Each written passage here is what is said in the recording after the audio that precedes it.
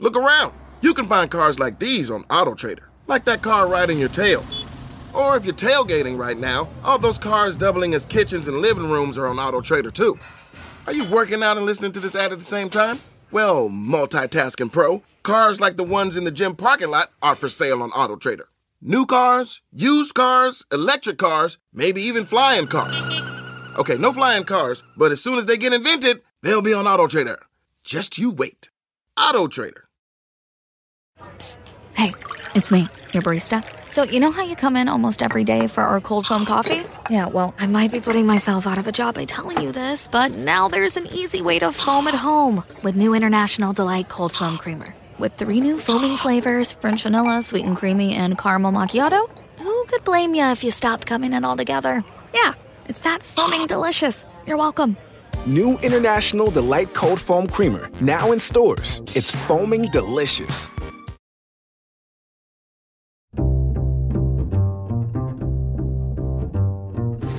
I'm Alan Alda, and this is Clear and Vivid, conversations about connecting and communicating.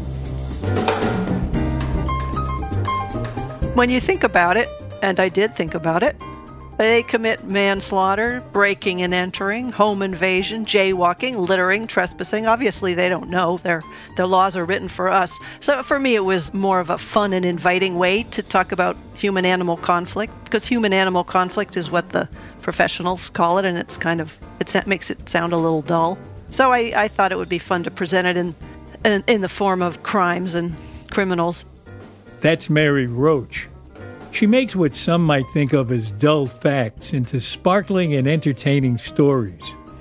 Her books are characterized by their one-syllable titles. The latest is called Fuzz. But our conversation ranges over several of her other titles as well, including Gulp, Bonk, and Spook. This should be an interesting, revelatory, slightly weird conversation we're going to have, because you're such a master at stories that are interesting, revelatory, and slightly weird. Yeah, that's my thing. Your stuff travels fast and far because it's so quirky and interesting, not because it's a conspiracy theory, which is the kind of stuff that usually travels fast and far nowadays.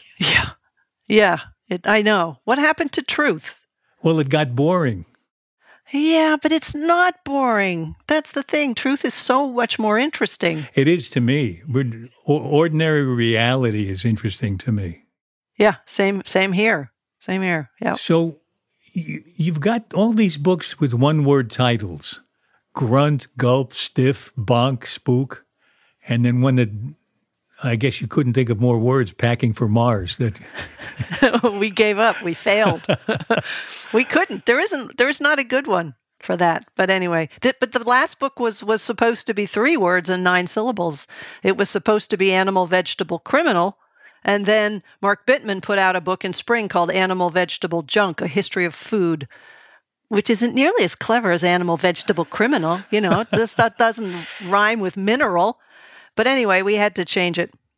And the reason that it included the word criminal is because, and why you called it Fuzz, is because it's about when animals break the law, which is such a weird concept, that there are laws that animals are supposed to obey.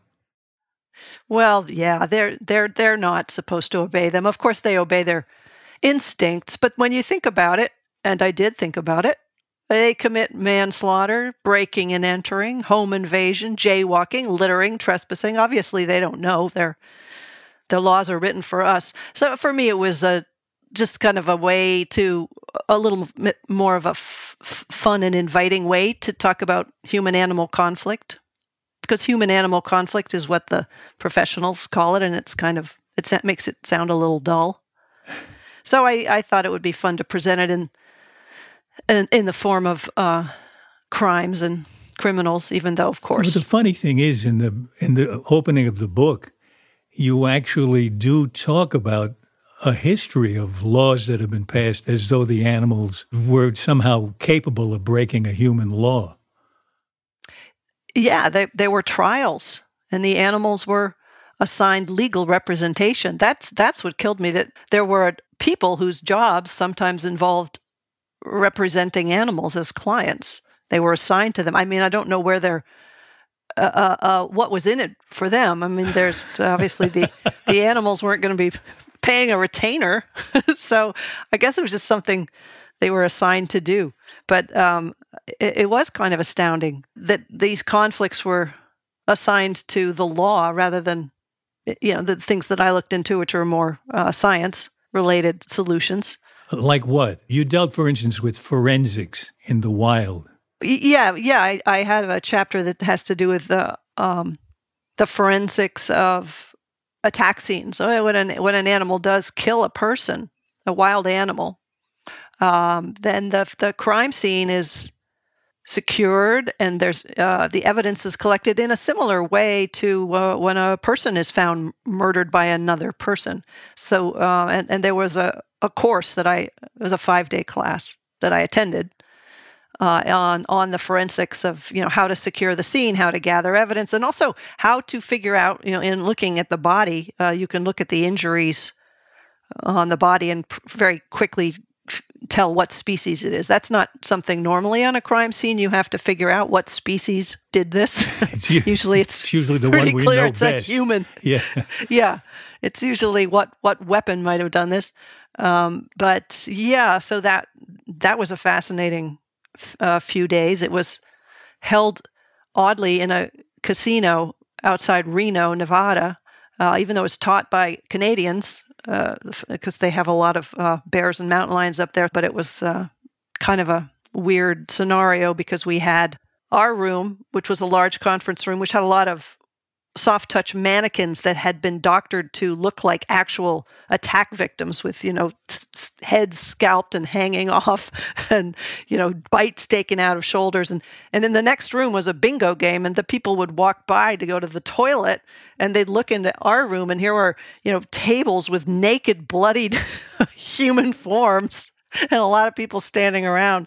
These were people who welched on their bets. Yeah, exactly. This could be you. So what did you learn in that course? Well, I learned how to tell the difference between, first of all, how to tell the difference between a mountain lion and a bear attack, and that has to do with what these animals eat and how they kill and what they eat. A cougar is a carnivore that kills to eat, so it's equipped for that. It's got very sharp teeth that come together like scissors, so that they do these clean bites, like a single killing bite. It's not a messy corpse. If you're gonna, I would rather be killed by a mountain lion than a bear, because it's first of all they come up. They're very quiet. They're very stealthy cougars, and they come up from behind and they get close enough to kind of run and jump and pounce and bite the back of your neck and sever your spinal cord most likely, and then it's over very quickly. You don't even know what hit you. Whereas a bear.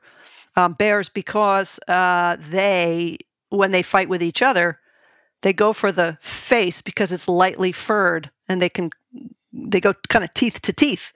So that's what they know to do. So they do that on people too. So you have a lot of very ghastly, kind of skin pulled off heads sorts of situations, and their teeth are they're not true carnivores. They're omnivores. They eat a lot of seeds and nuts and grasses. So they've got grinding teeth. Their teeth kind of, the jaws go back and forth, and the teeth are molars for grinding. So it's messy. I know a family into whose home a bear entered when they were away. And you're right, the bears are omnivores. The bear found the freezer, opened it up, and ate a frozen loaf of challah and some Weight Watchers pops. They'll eat anything. I was told that the bears in I spent time in Aspen, Colorado, where there are a lot of bears and a lot of wealthy people. And the bears are up in the mountains, and so are the people, the wealthy people. And the woman who deals with bear-human conflict there Tina. She said that the bears of Pitkin County will absolutely not touch the cheap generic ice cream. They will go for the Ben & Jerry's and the Haagen-Dazs. They will have nothing to do. It's called Western Family Ice Cream, and they won't eat it. Same with beer. They like premium beer. Better brand. Yeah, that's good. Better brand. I'm starting to like these bears.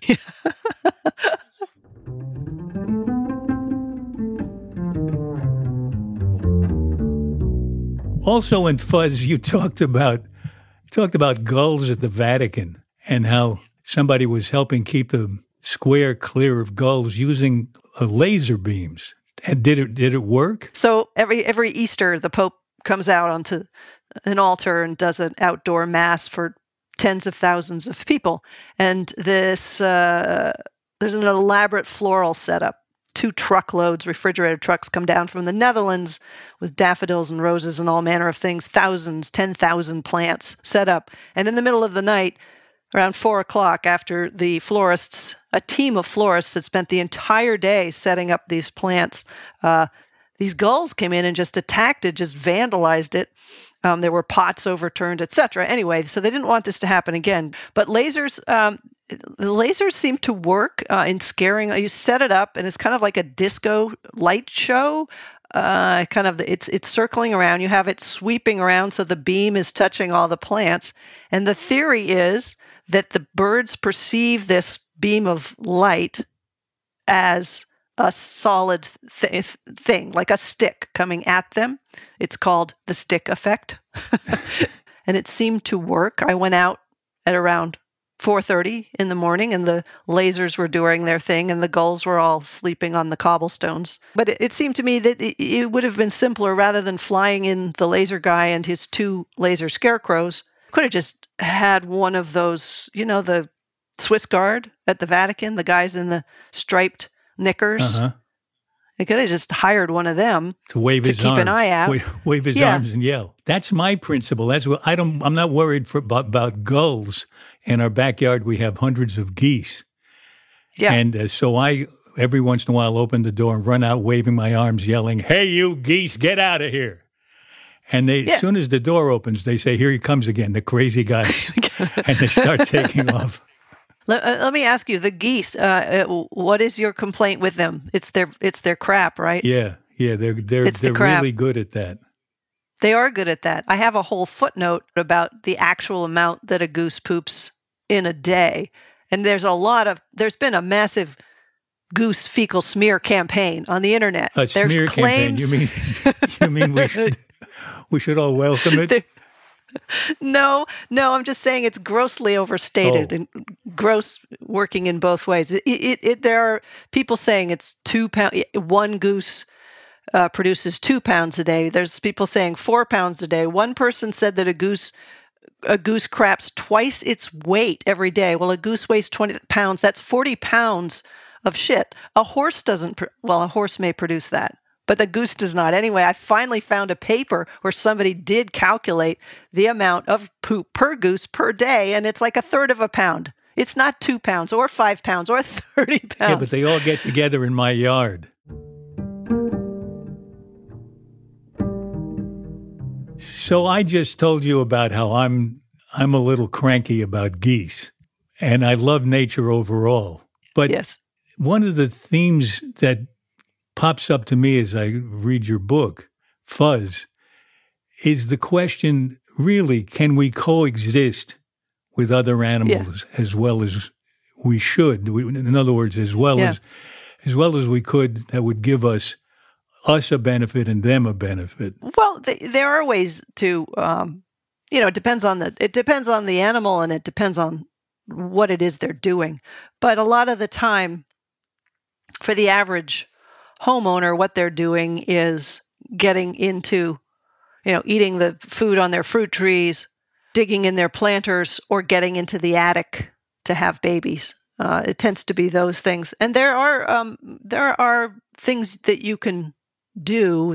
The Humane Society of the United States has a very good resource called What to Do About, and it goes species by species, raccoons, bats, geese, blackbirds, with ways to discourage them, because these are all crimes of opportunity. The animal, you have something the animal wants, usually food or shelter. I'm not sure what the geese want from you. Probably they're eating your grass. Yeah, they seem to like that. Yeah, they're eating your grass. Well, this is not a cheap solution, but you could plant something that the geese don't like to eat.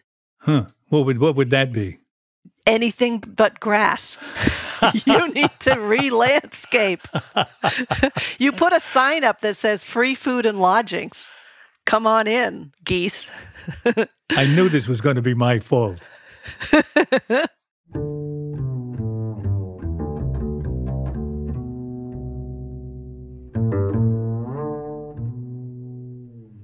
One of your books is called Gulp. I'm curious to know about what was the most interesting story you came across to you as you wrote Gulp. Oh, Gulp. Well, Gulp is, the subtitle is Adventures on the Alimentary Canal. So it's really, it follows that strange tube that goes from our mouth to our ass. And which is a weird world because there's different rules apply. There's bacteria in there and all manner of unappealing stuff, and the rest of the body has to stay sterile. So we are basically donuts. We've got this hole in the middle where anything goes.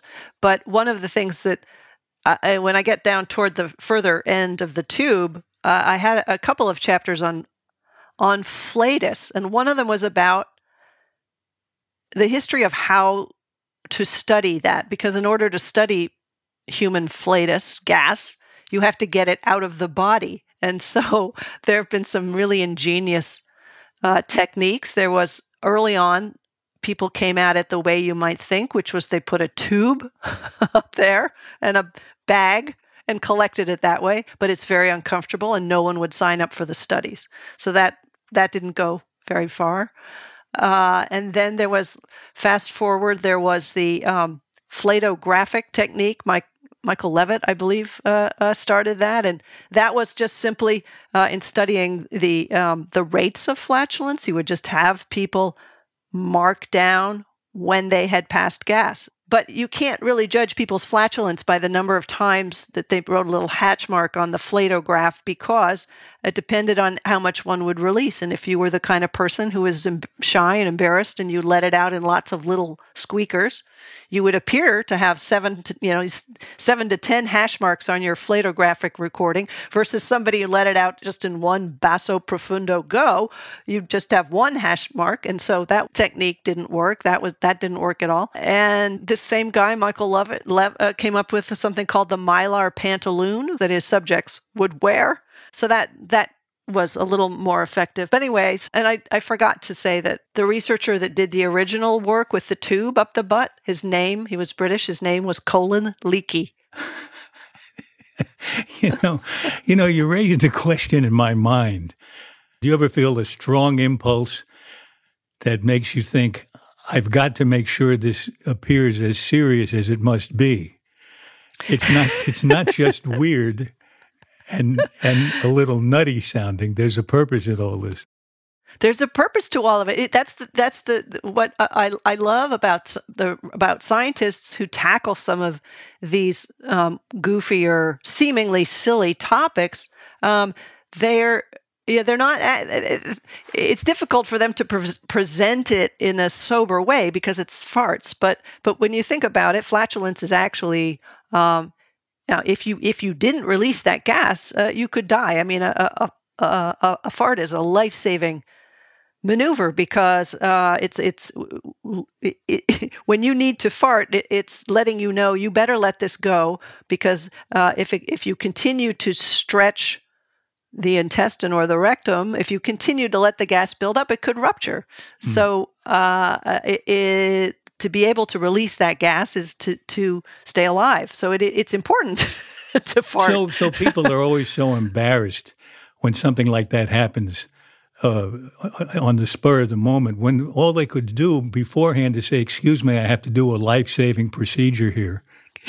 Exactly. And that you could get a medal for it, If everybody understood the importance of farting, we wouldn't be so ashamed. We shouldn't be so ashamed.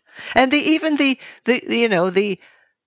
human anus is an amazing organ in that it has the seeming intelligence to discriminate between gas, liquid, and solid and act appropriately. I mean, that is kind of an extraordinary piece of equipment. So, we should respect the lowly rear end organs.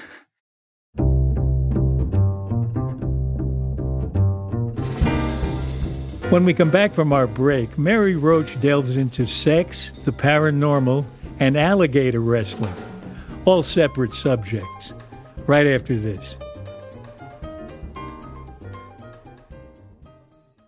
Don't forget, if you enjoy listening to the fascinating guests we have on Clear and Vivid, you can help keep the flame alive by becoming a patron of the show. Clear and Vivid and the Alder Center for Communicating Science are both nonprofit, and your patronage of Clear and Vivid helps support them both. You can become a patron at any level and get early access to special videos. At the highest level, you can get fun and sometimes weird benefits, like my recording of your personalized voicemail message, either with courteous dignity or, for the rambunctious among you, a message with a certain amount of attitude.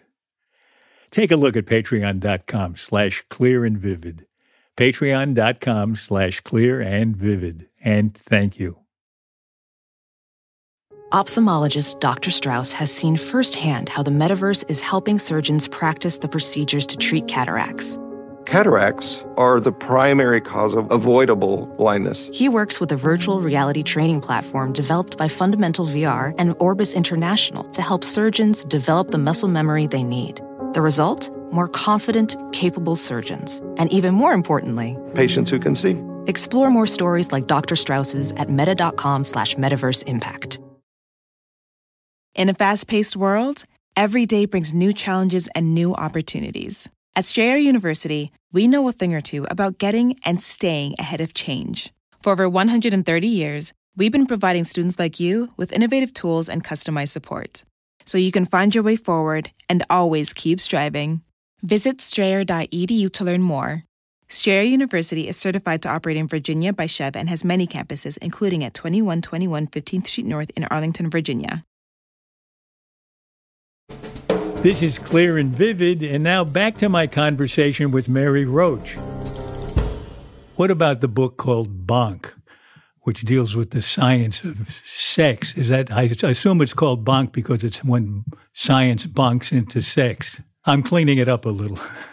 Yeah. Bonking is that when I was growing up in New England, bonk was a term we used. I think there are parts of the country that say boink and not bonk, because enough people mentioned that I had little letter I's made up that people could peel and stick on the cover if they felt that the title should be boink. Here you go, make it boink. So it's a book about the very awkward undertaking of bringing sexual physiology into a laboratory setting to study it. And it was awkward enough that for centuries no one did study it. And there was a lot of misunderstanding and a lot of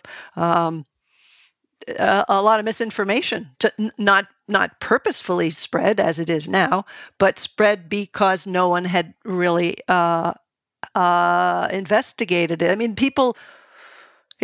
sex tended to get studied within the context of fertility. If somebody couldn't get pregnant, they would think, well, maybe it's something to do with they're not having sex right. So there was, it did get some attention in that way. But in terms of studying it for itself, sexual physiology, orgasm and intercourse and arousal, that didn't really get studied in a formal way until Masters and Johnson and Kinsey brought it into their lab, or in Kinsey's case, up the attic.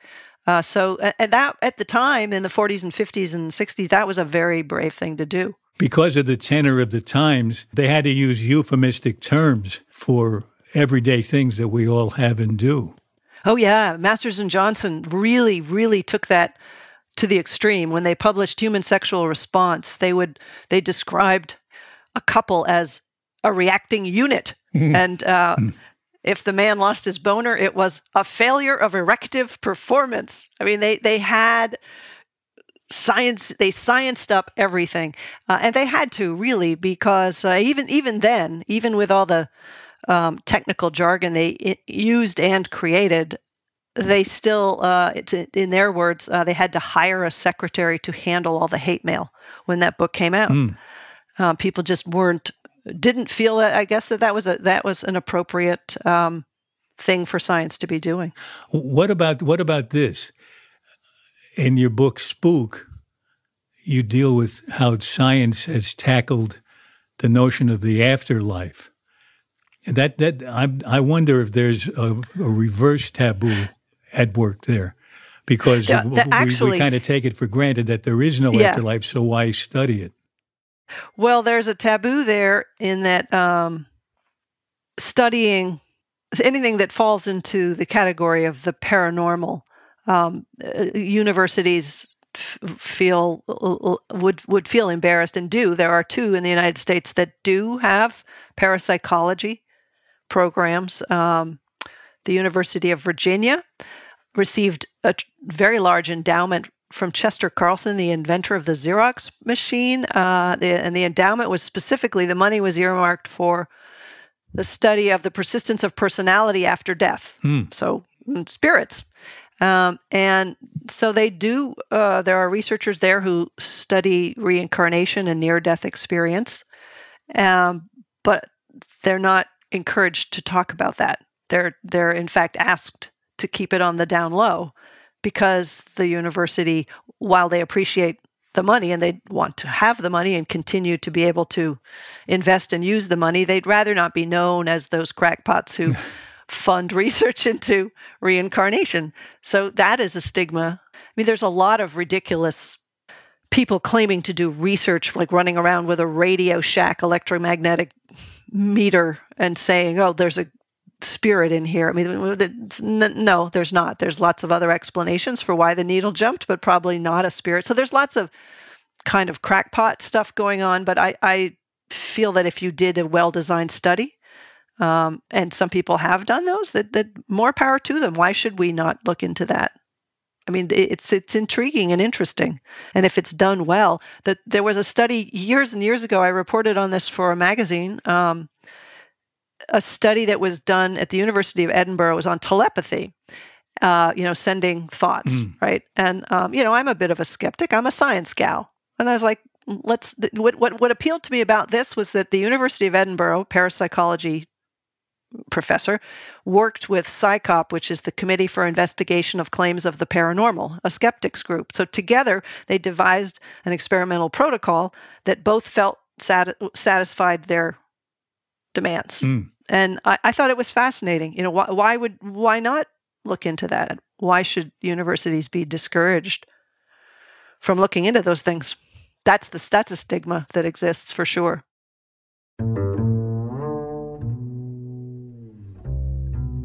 What's interesting is you were just expressing a really strong sense of curiosity about everything without limits. And that's taken you around the world, I gather. Have you found yourself in danger because you didn't think about the consequences of what you were stepping into ever?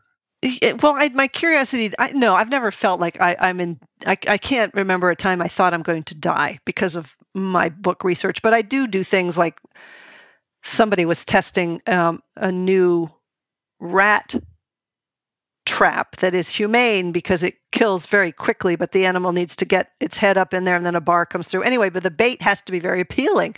And they had this rat bait and it smelled very chocolatey and coconutty.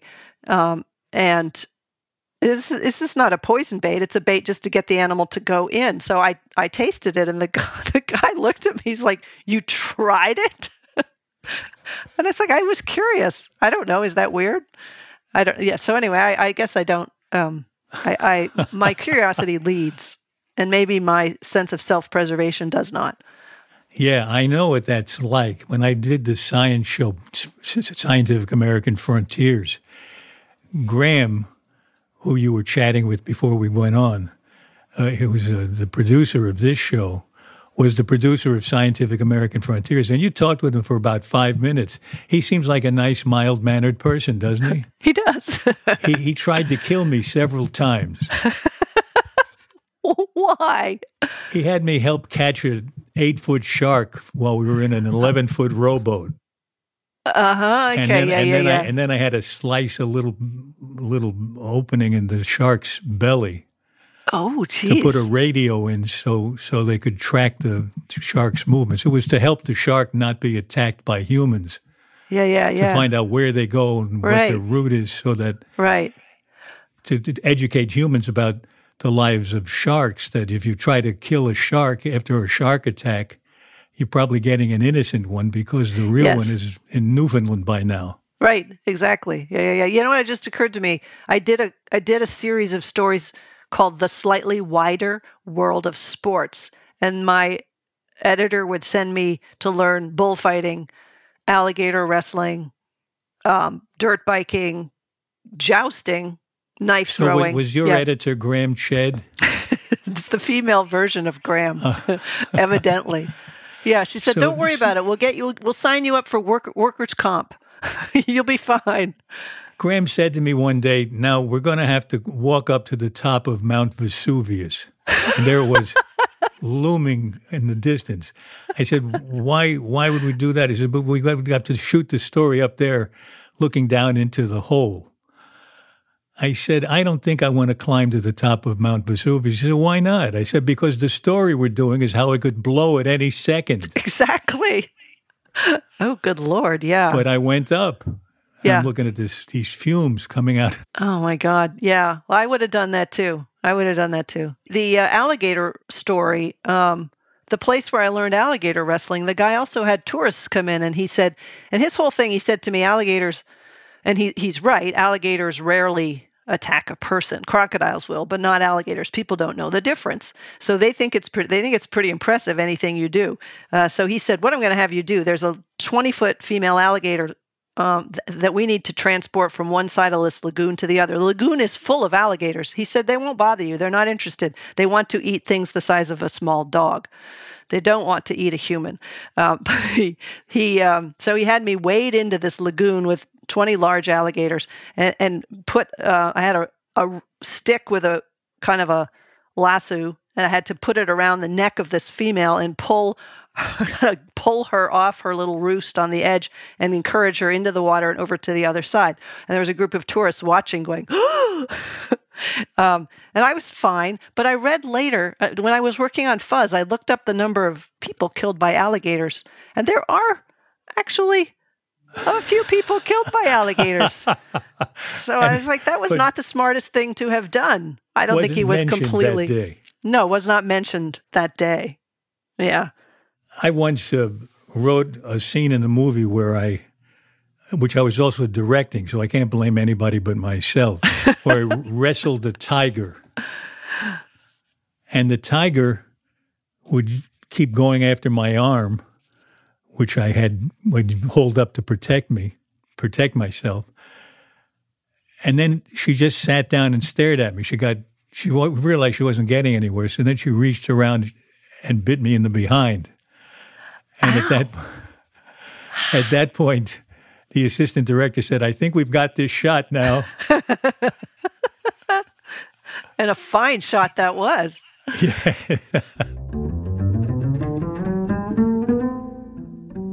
Unfortunately, we've reached the end of our time. You have about 10,000 more stories to tell, and readers can enjoy them in your books. But before we go, we always end our show with 7 quick questions. Okay. They're roughly to do with communication. Okay. Okay, and you're so curious about so many things. What do you wish you really understood? I wish I really understood what this is just very much recently. I wish I understood why people believe conspiracy theories instead of fact. I don't understand how misinformation and conspiracies have taken root so firmly in this country. I don't understand. I wish I understood that better. How do you tell someone they have their facts wrong? I'm not good at that. I just say you're wrong. And you're wrong, and I tell them why they're wrong, and we get into a little spat, and we go back to our corners, and I didn't convince them, and they didn't convince me. So I'm sure there's a good way to do that, but I don't know what it is. What's the strangest question anyone has ever asked you? What's the strangest question? Okay, I was doing a talk at the Commonwealth Club for Gulp, and somebody, the question card said, "What is the best place to look for anecdotes about the liver?" That is the strangest question anybody's ever asked. A whole novel follows. Why does this person need to know an anecdote about a liver?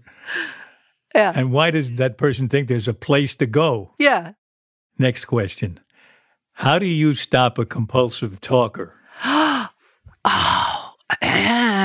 need to know this. I don't. No, I just in the future try to spend less time with them. I don't know how. What do you do? We have several friends of my husband's that are compulsive talkers. Also, my dad's side. Sorry, we're Irish, and there's some real Irish talkers in my family. I have a cousin. I don't know how. I don't know. You've asked this question to many people, so you tell me. I asked it to about 175 people. Very high on the list is I have to go to the bathroom. Well, you can escape, but you didn't ask me how do you escape. Escape is easy. I'm going to go get another drink. I'm going to go to the bathroom. Yeah. But how do you stop? I think maybe an app on your phone would be very good if you could reach into your pocket and touch a button on the phone and it rings with a false phone call. Yes, I think that exists. I think there is a service. I seem to recall a service you could set up. But again, that's an escape. Yeah. Okay, let's say you're sitting at a dinner table next to someone you don't know. How do you generate a genuine, authentic conversation with that person? Some people are easier than others. A genuine, authentic conversation. Reveal something about yourself that isn't chit chat. Just you open the door first. You ever notice that if you have any kind of a health issue and you bring it up, all of a sudden, 1 in 5 people you know has the same condition. It's like or if you're in a relationship that's breaking up, if you're going through a divorce, or you bring it up and you open the door, and other people reciprocate. I find. Next to last, what gives you confidence? What gives me confidence? Good feedback from I'm thinking more about my writing, confidence in my own writing. I don't have confidence. I write a book and I think it's garbage until I put it out there and my editor sees it and I get feedback from people, and then I say, yeah, it's not bad. Yeah, this is pretty good.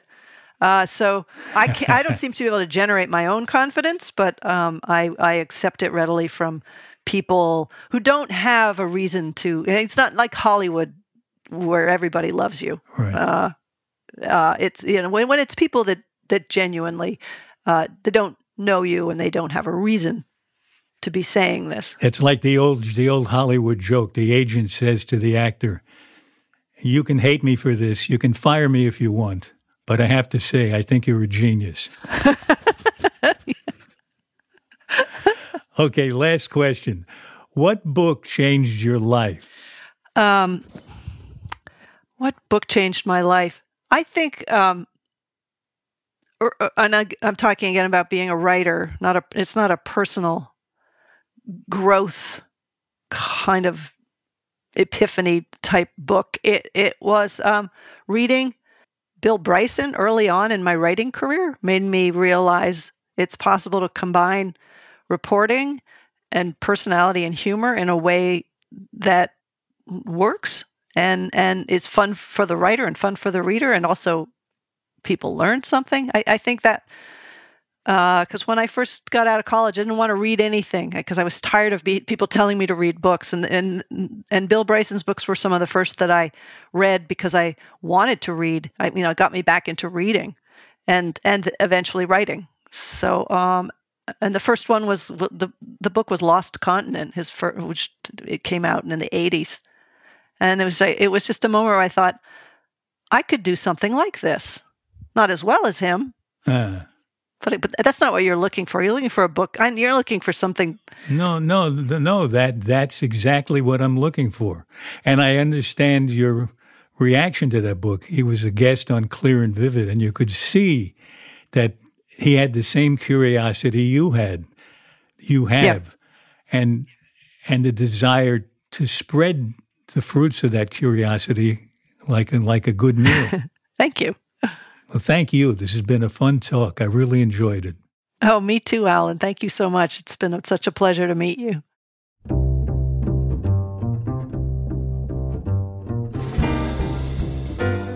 This has been Clear and Vivid. At least I hope so. My thanks to the sponsor of this podcast and to all of you who support our show on Patreon. You keep Clear and Vivid up and running.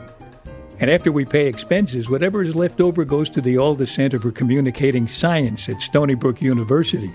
So your support is contributing to the better communication of science. We're very grateful.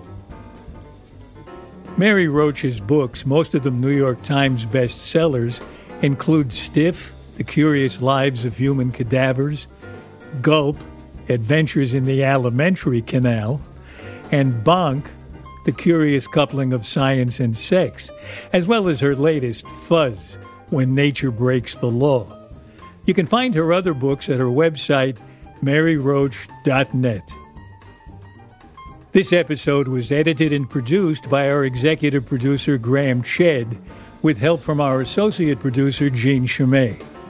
Our publicist is Sarah Hill.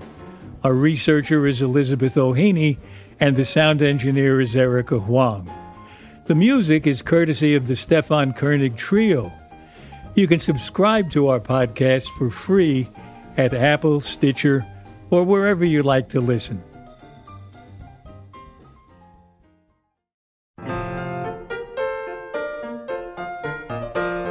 Next in our series of conversations, I talk with Stefan Alexander. He's a professor at Brown University where he heads the Stefan Alexander Theory Lab.